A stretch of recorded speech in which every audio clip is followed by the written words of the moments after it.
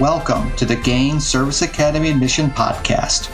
In these episodes, we will explore all things related to gaining a coveted appointment to the Air Force Academy, Naval Academy, and West Point. And here are your hosts, Rob Kirkland and Trish Penrod. Hey, welcome to the Gain Service Academy Admission Podcast. So we're good today. We're going to talk about congressional nominations. But before we do, how you doing, Trish? I'm doing great. How are you, Rob? All right. Down to business, baby. That's what I'm talking about here. Let's do it. Let's do it. You know, us people in the military, we don't, chit-chat for too long. We just like to give out the information and jump right in and make sure that people understand what this is about here today. So what we're really speaking about today is getting a congressional nomination. And, so I guess what we should say first, at least, is what it's not. And what I wanted to do first was kind of break out, how people get appointments to service academies. Now, we're going to probably talk about Merchant Marine separately, but Army, Navy, and Air Force, all right? And so a typical class at a service academy, one of those three service academies, is 1,200 people. All right. So what we're talking about is about 900 people or applicants that get their appointments through a congressional nomination, 900. Now, the other 300 is service connected, and that is mainly presidential, children of military personnel, which is 100 total, regular and reserve components of the service that are concerned there, which is basically 190 or 170. Then ROTC and junior ROTC schools, about 20 sons and daughters of deceased 100% disabled veterans, about 15, and children of Medal of Honor winners, unlimited. So that makes up the 300. But about a 25% of a class is going to come from non-congressional slots. So that's important to understand, in this kind of, but we're not going to talk about that today. What we're going to talk about today is people who don't fall into the service-connected piece, which is the congressional nominations. Which makes up about 75%. Right, yeah. So it's quite a bit. So this is what the majority of our listeners, well, actually almost all of our listeners, are certainly concerned about. So keep your ears peeled. That's right. So good. So what are we talking about here, Trish, as far as like when we talk about congressional, what does it mean and why does it matter? Well, it matters because unless you fall into that other 25%, you're not legally permitted to enter a service academy without one of those congressional nominations. So you have to have that nomination in order to receive the appointment. Okay. And, that starts out with the application process. Those key terms that are important to understand is you become a candidate when you apply to the service academy. You, once you receive your nomination, then you're legally qualified to become an appointee, assuming that the admissions board at each of these schools decides that you're qualified for this. Right. So are you telling me, Trish, that getting an appointment is harder than getting a nomination? I think the nomination's pretty key. Yeah, you got to get it, but but a lot more people get nominated than get appointed. This is true. This is very true. Yeah. So if we break it down, and as far as what does each member of Congress, what are they authorized at the academy? So we're talking about is 435 members of the House, 100 senators, so that's 535. And then I think there's one from DC, one from the Virgin Islands, one from Guam, one from Puerto Rico. So about 541 total. But how many people are authorized for each member of Congress and those additional people I just referred to. So when you think about your members of Congress, you have your 2 senators and your local representative for your state. So you're talking about 3 people that you're qualified to receive a nomination from. And each one of those 3 people is legally authorized to have 5 nominations filled at any one time.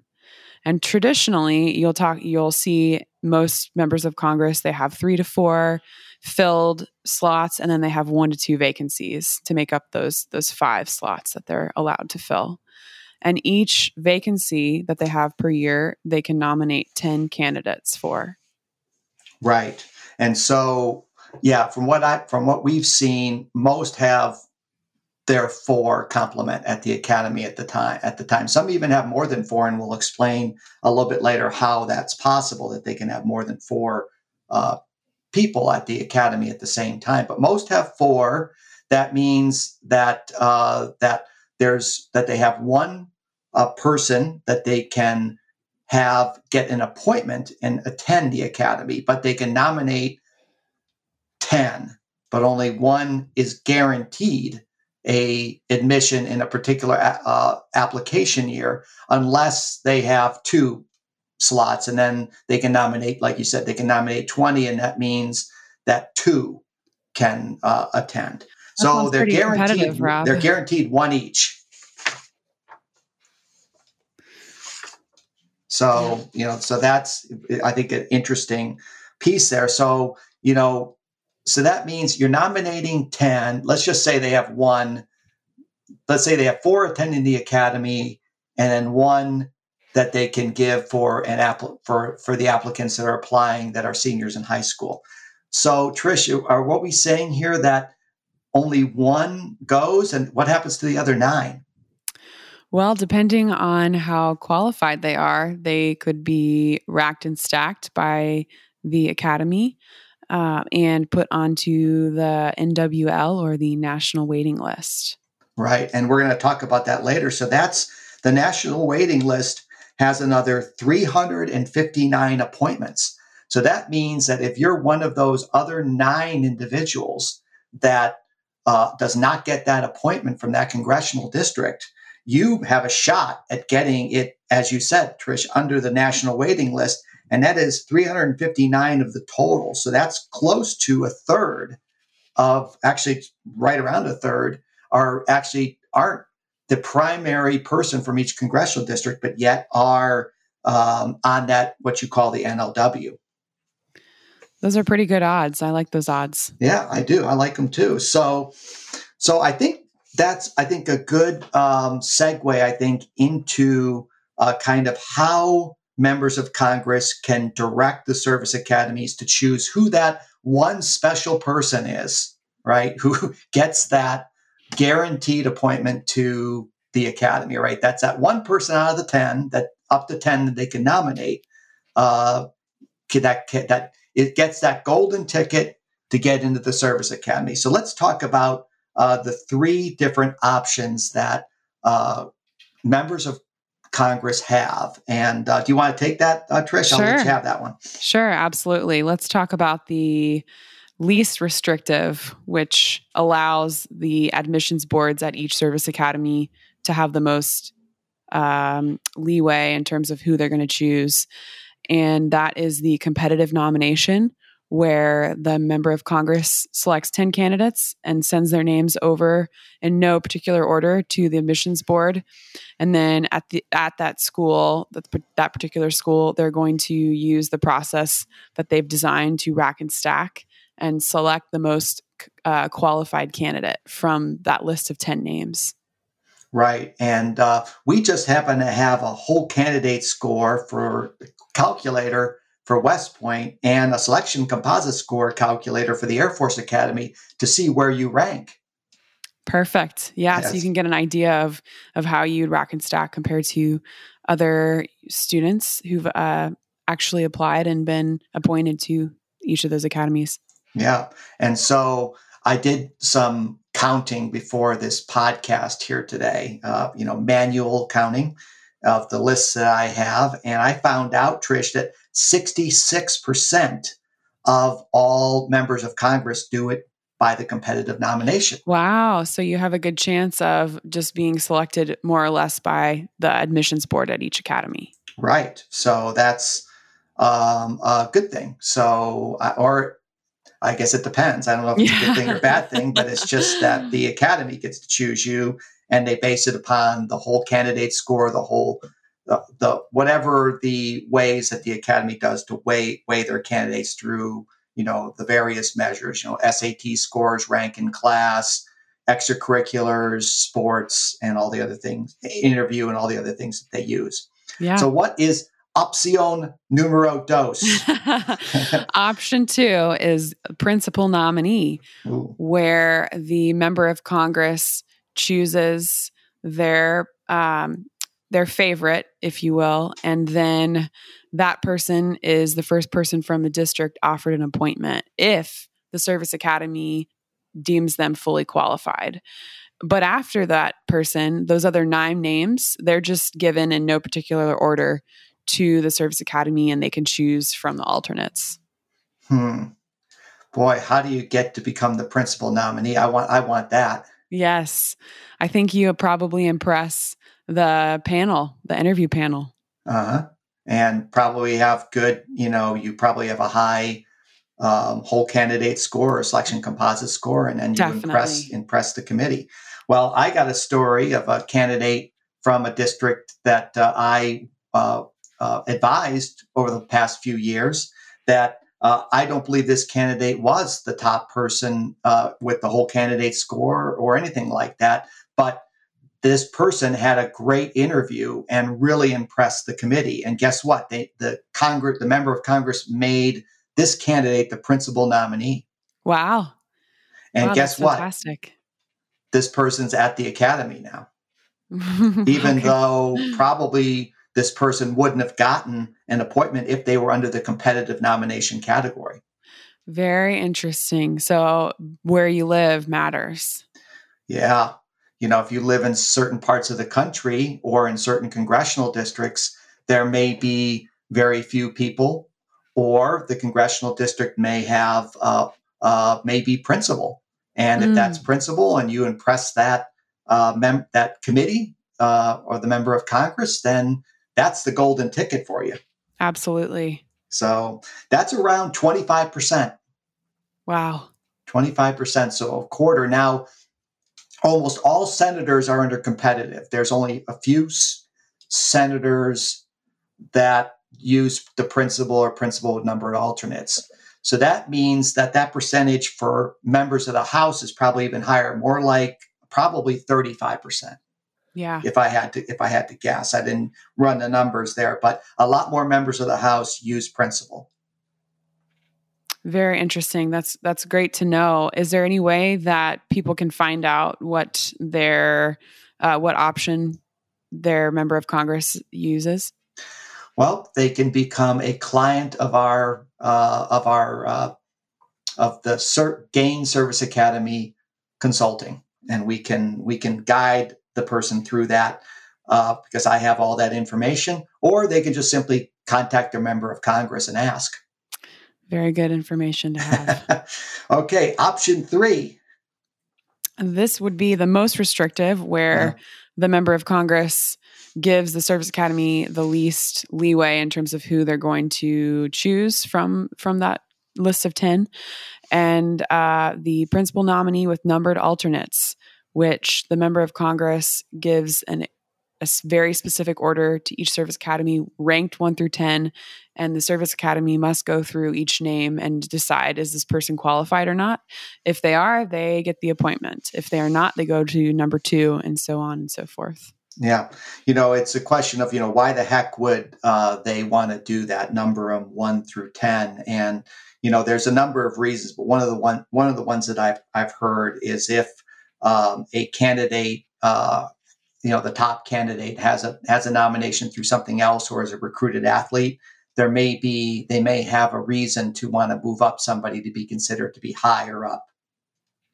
I see. So that way, number 2 is technically their number 1. Correct. Okay. Correct. Right. So they can have more control over the over who gets an appointment than, say, just through a principal nomination. Particularly if they have somebody that is that they know is going to get in, that has a nomination, say, through, like, an example may be somebody who has a presidential nomination, who's a child of a military personnel. Mm-hmm. So they know that they're going to get the appointment through the presidential nomination. Then they may number it in such a way that gives an advantage to somebody who only has a nomination through the congressman. So it's sort of, there's a lot of different ways, but I mean, that's probably the least amount of people that do that, of members of Congress. I'd say it's somewhere around 10%. Because most of these people probably trust the process, right? And they're going to trust the Service Academy to choose the most qualified candidates. Yep. What do you think the Academy likes the most? In terms of the option. Oh, definitely the least restrictive, or the competitive nomination. That way they get to choose. Right. And that's, because, that's what Coast Guard Academy has. They have competitive, they have no nomination process, and it's a direct admission. Yeah. I think the other academies would probably kill to have something that the Coast Guard Academy has, because sometimes the dynamic you get is in certain areas of the country, with this nomination process, you get candidates that aren't as qualified as people from other parts of the country. So is there any examples you can think of where that may be the case, Trish? Well, let's see. I mean, purely the number of population-based states, right? Like where you have California, where there's more than 50 state representatives. Even though it's your local representative, there's just like so many people at the service academies from those larger states. And it's also like very highly populated there.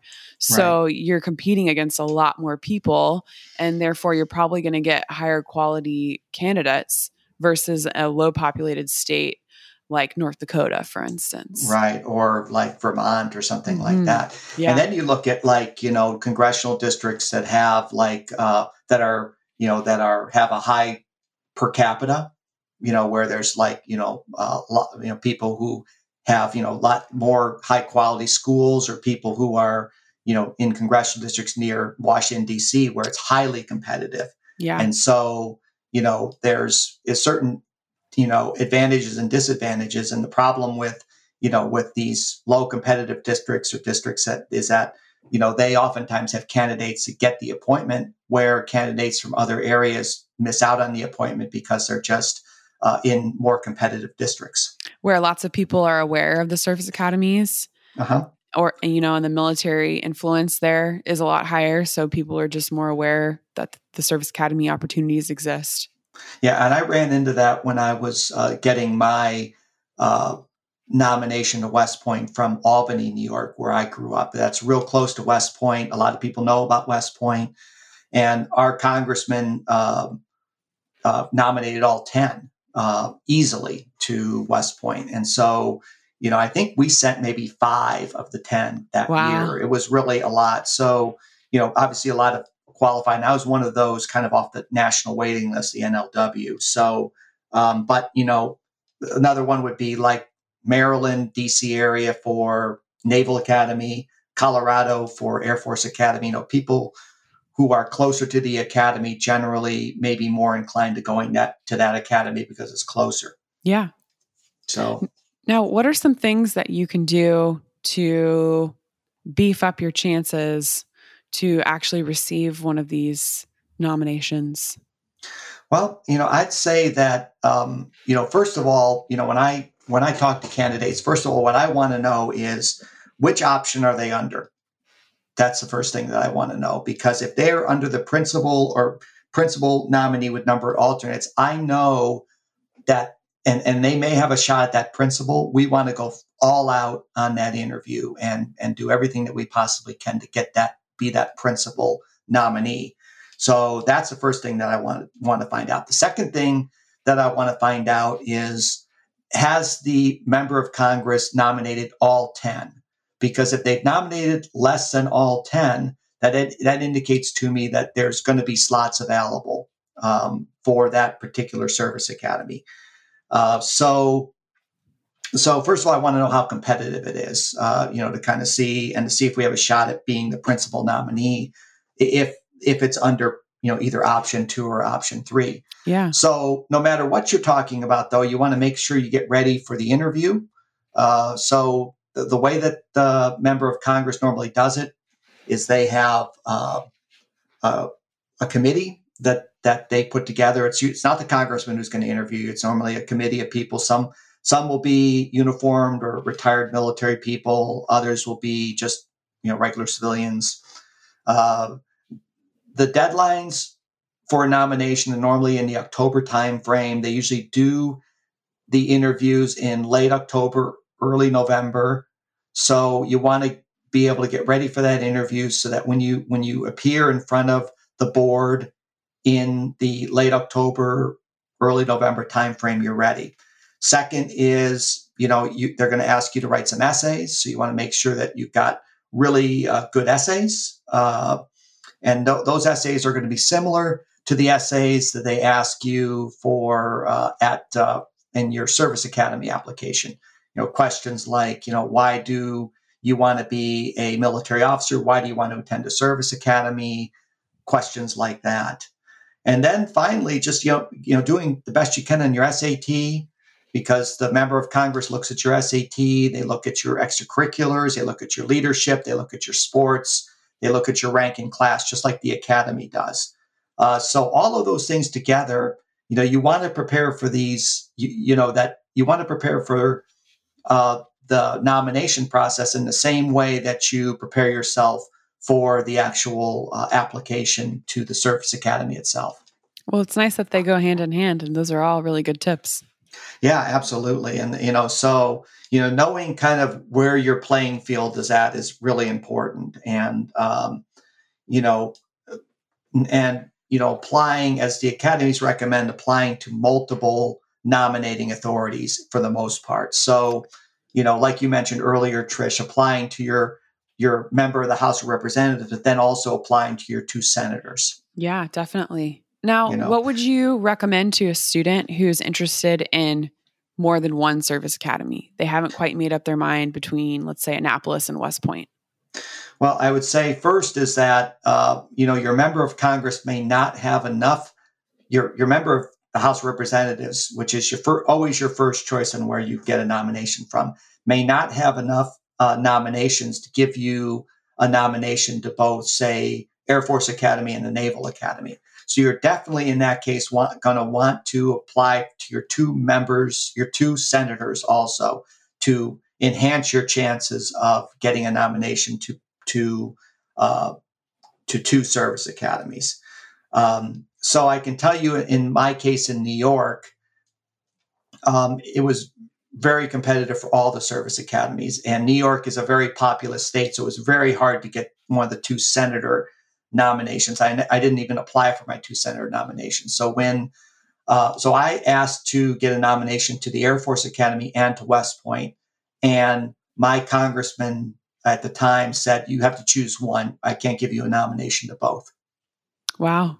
So I chose West Point. I know that's a shock to you, but it is a shock. But I applied. I got West Point, and he gave me that nomination. But if I maybe had applied to my 2 senators, I might have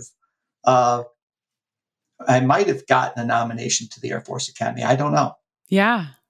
But if you're like in a low population state or a middle population state, like say Nebraska or Colorado, well, Colorado's more populated now, but New Mexico or something like that, you definitely should. There's nothing to be lost. I mean, there's nothing to be lost in any situations, but you're more likely going to get a senatorial nomination from a middle to low populated state than you are with a high populated state like Texas, California, Florida, and New York. So you definitely want to definitely throw your hat in, particularly if you want multiple nominations. Definitely. Do you think there's any strategy in terms of impressing the interview panel and decisiveness or do you think there's a strategy in saying that, well, I haven't quite decided and I want some more time to decide between these two institutions? Yeah, that's a really good question. I would say you definitely want to say what your top choice is and what your second choice is. You may want to work it in such a way. Let's just say you're applying to your two senators and you're a member of the House. You may want to put your number one priority for your member of House with one service academy, and then for the two senators, the other service academy. That's a really good idea. So that therefore, they get you that nomination to both, and you set your priorities, differently for each nominating member. Yeah. So that was one thought. When we're looking at the representative versus the senators, it might be somewhat self-explanatory, but why is it that it's so much easier to get a nomination from a representative versus one of your senators? Well, there's 435 members of Congress, members of the House of Representatives, and it's based upon population. So it's a certain amount of population that I think it's like 600 or 700,000, I think, that's the average, I think, per member of the House. Whereas, if you're in, say, California, you're trying to get a nomination from an applicant pool from a total population of millions of people. So, you have sometimes you have a dynamic like, say, Vermont, where actually, I think the population of Vermont may be like somewhere around 500,000 or so. So actually, they only have one representative, and that representative represents less than the normal population of a member of the House. So sometimes you have that dynamic, but it's a lot easier because you're competing for those 10 nominations from less people. That makes sense. Yeah. So that's why, like, if you're in a state like Vermont, you got your two senators and the member of the House, 500,000 people total with 30 possible nominations. So the number of nominations per population is a lot, the ratio is a lot lower at a state like Vermont than, say, a state like Texas that has, a lot more, that has, so many nominations, only two senators, and it ends up being a lot less advantageous to be a citizen of Texas than it does to be a citizen of Vermont. Yeah, absolutely. And that's probably also why it's so important to make sure that you come prepared for the interview to really knock that out of the park, which we have another podcast episode on, which you can go listen to for interview tips. Yeah, absolutely. And, things like, learning about the service, being able to talk about your experiences and things like that, getting educated and is so important, when you're talking about, interview prep and interview techniques. But yeah, definitely go back to our other podcasts that talk about kind of interview techniques and tips that we have. So, Trish, did we want to talk about Merchant Marine right now, or did we want to wait on that one? Well, we can go ahead and talk about that. Okay. With Merchant Marine, the main difference is, well, there are a few differences. However, the big difference is that you are not only eligible for your local representative, but you're eligible for any representative in your state. So if you live in a very large state, we're talking potentially 50 people who can nominate you to attend the Merchant Marine Academy instead of just 3. Right. Yeah. And it's, so getting a nomination in the Merchant Marine should not be an issue. Basically, because there's just so many opportunities to do so. So really what it is with Merchant Marine is interesting. About a half of the Merchant Marine Academy uses the congressional nomination process, and then half is sort of just the Merchant Marine Academy chooses. So, in reality, I think if you look at the Merchant Marine Academy in whole, getting a nomination is pretty easy because you can get it from almost anybody in your state, and then they can give out up to 10 for each member, and then they don't have the competitive principal or principal with numbered alternates. So it's really up to the Merchant Marine to make the decision on who gets in. And they also don't use any service-connected nominations, and the vice presidential nomination doesn't apply as well. So it really is, it's a lot more merit-based than the rest of the service academies. Yeah, absolutely. So, I mean, you're not competing against those people. So that is a big deal. So, because remember, a quarter of your class is going to be coming from the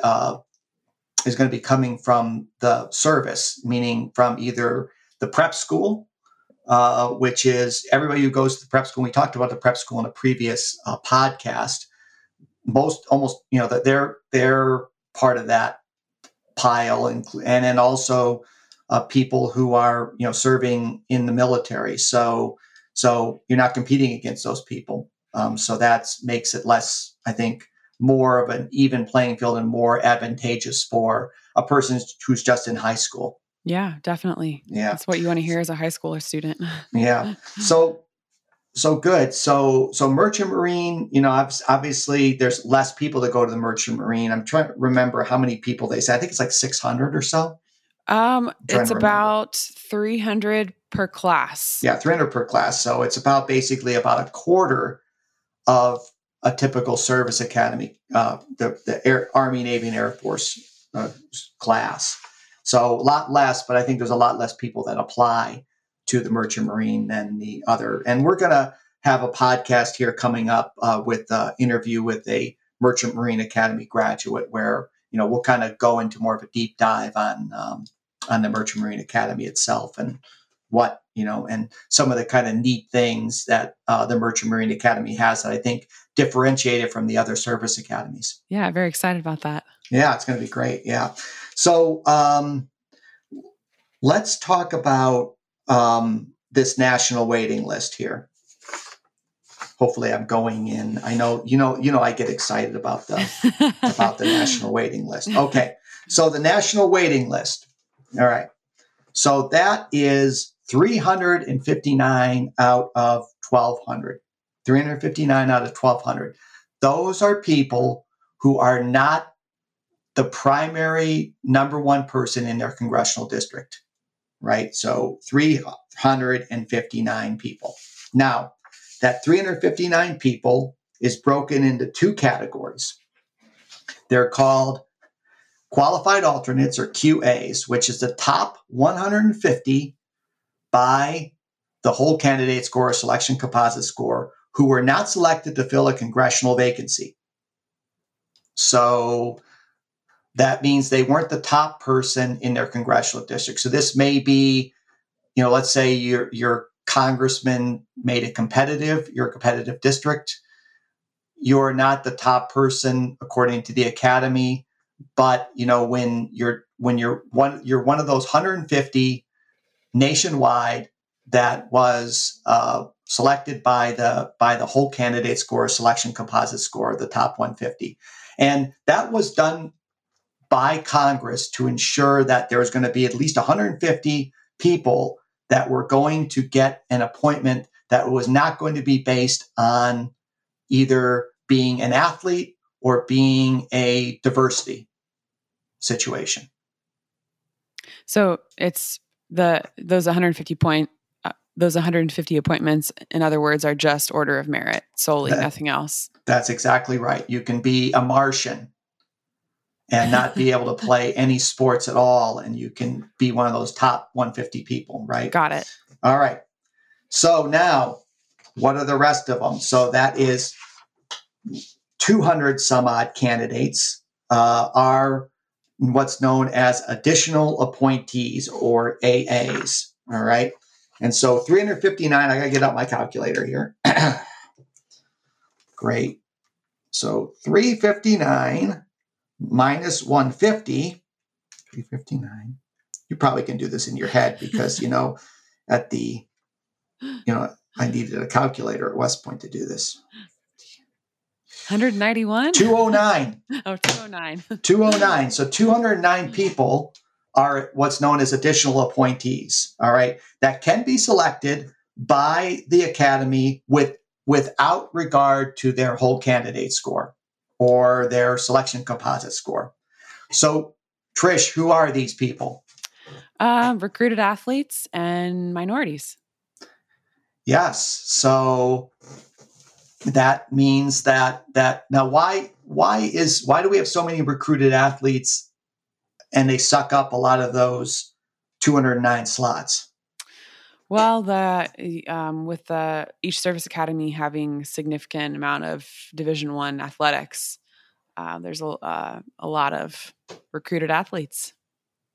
Yeah, a lot of recruited athletes. I mean, you got to field that football team that Air Force Academy football team that can win the Commanders in Chief Trophy each year. You got to have the women's softball team, the women's tennis team, the men's tennis team, the track and field team, and by the way, they're all Division I sports, right? That they have to field. So a lot of those 209 are going to be recruited athletes. Now there's also diversity, right? Because we want our military to look like our society. And those are laudable goals. So, we want to make sure that, that there are that those folks, right, and that we round out our services to reflect what our service is, or what our services is, and what our population is in our country. So there's a lot of diversity that also remain part of that 209. So recruited athletes and diversity suck up a lot of those 209.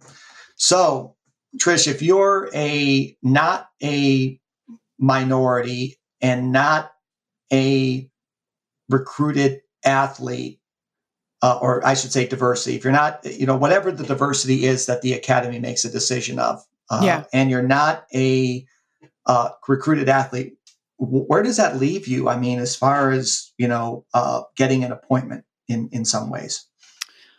I think it makes it a lot more challenging in terms of the merit-based system, with either, you're the principal nominee, you have the highest whole candidate score, or you're pretty high on the national waiting list, which means that you probably need to be focusing on your SAT, ACT test scores. Right.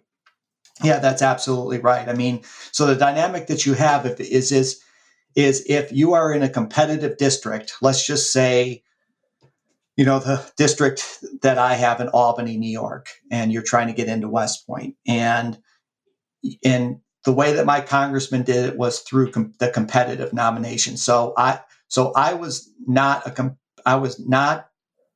the principal nominee. In other words, the top person that West Point considered in my district. So that eliminated me from that competition.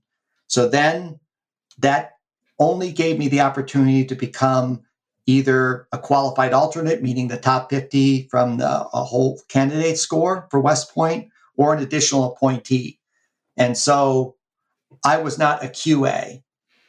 So that means I wasn't in the top 150 versus WCS. So what happened with me was I was an AA. So I was selected not due to my WCS, but due to other reasons. Now, I was not a recruited athlete, and I don't believe I was a diversity hire. So I definitely wasn't diversity.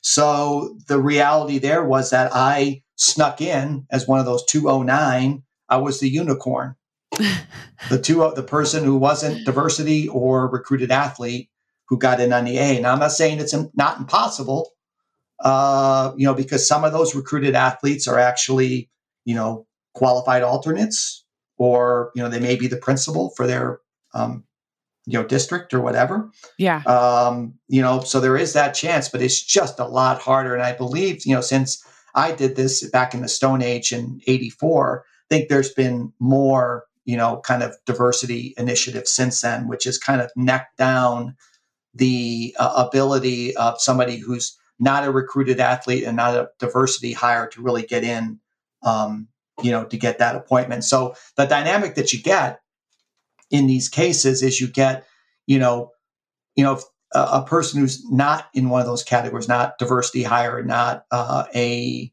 athlete, plugs their data into, say, the whole candidate score calculator that we have on our website, and they fall into the 70th percentile or something like that.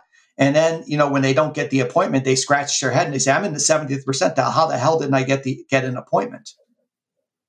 Yeah, that changes it up for a lot of people. So what's a takeaway in terms of scores for people to shoot for? Yeah, well, that's great, because I actually did some data on this. I love it when you do data. Yeah, I did data. Now, I'm not, I know you're more of a data person than I am. I was a history major. So I don't know, what did you major in at the Air Force Academy? I was actually a fuzzy major myself. International You were? relations. No way. Yeah. What were you? What was your major? International relations. Oh, man. You just like, I was international history. All right. So neither of us can do much, but I know enough to manipulate a Excel spreadsheet. So thankfully, there's some data through the Freedom of Information Act that I found online through this site called USMA Data.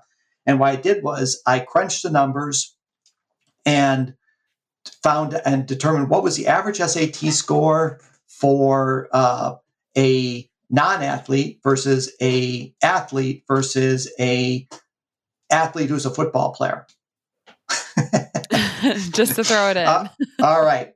So here's the deal. Now, take whatever your average SAT is for the academy. If you are a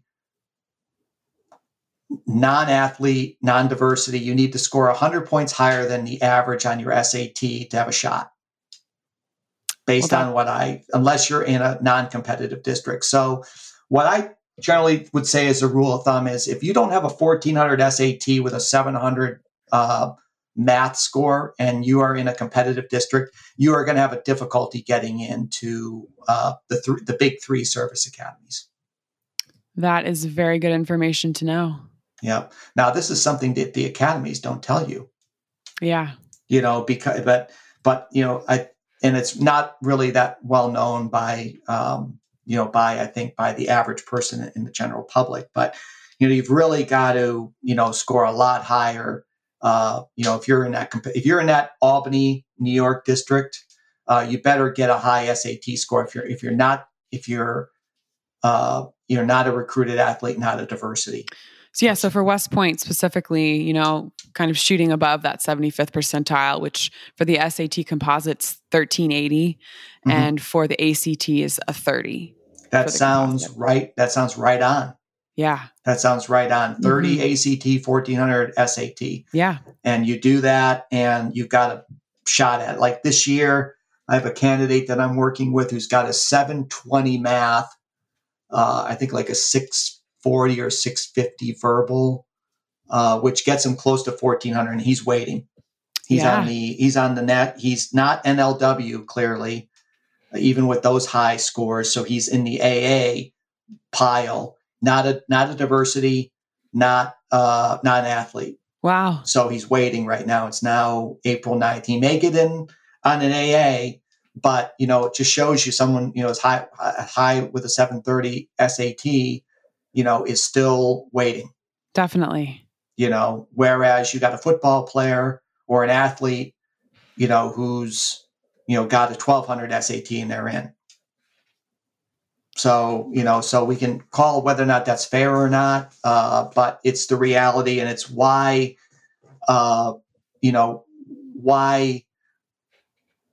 think that there's this idea that goes around that the service academy, the big three service academies are, impossible to get into. And I think that is engendered by the people through the years that fell into those alternate appointee categories that weren't able to get in, and they scratch their head when they have that 740 SAT math and don't get in, and they chalk it up to the low admit rate at the academies. But I think through some previous blog posts and everything, I think we've kind of debunked that theory.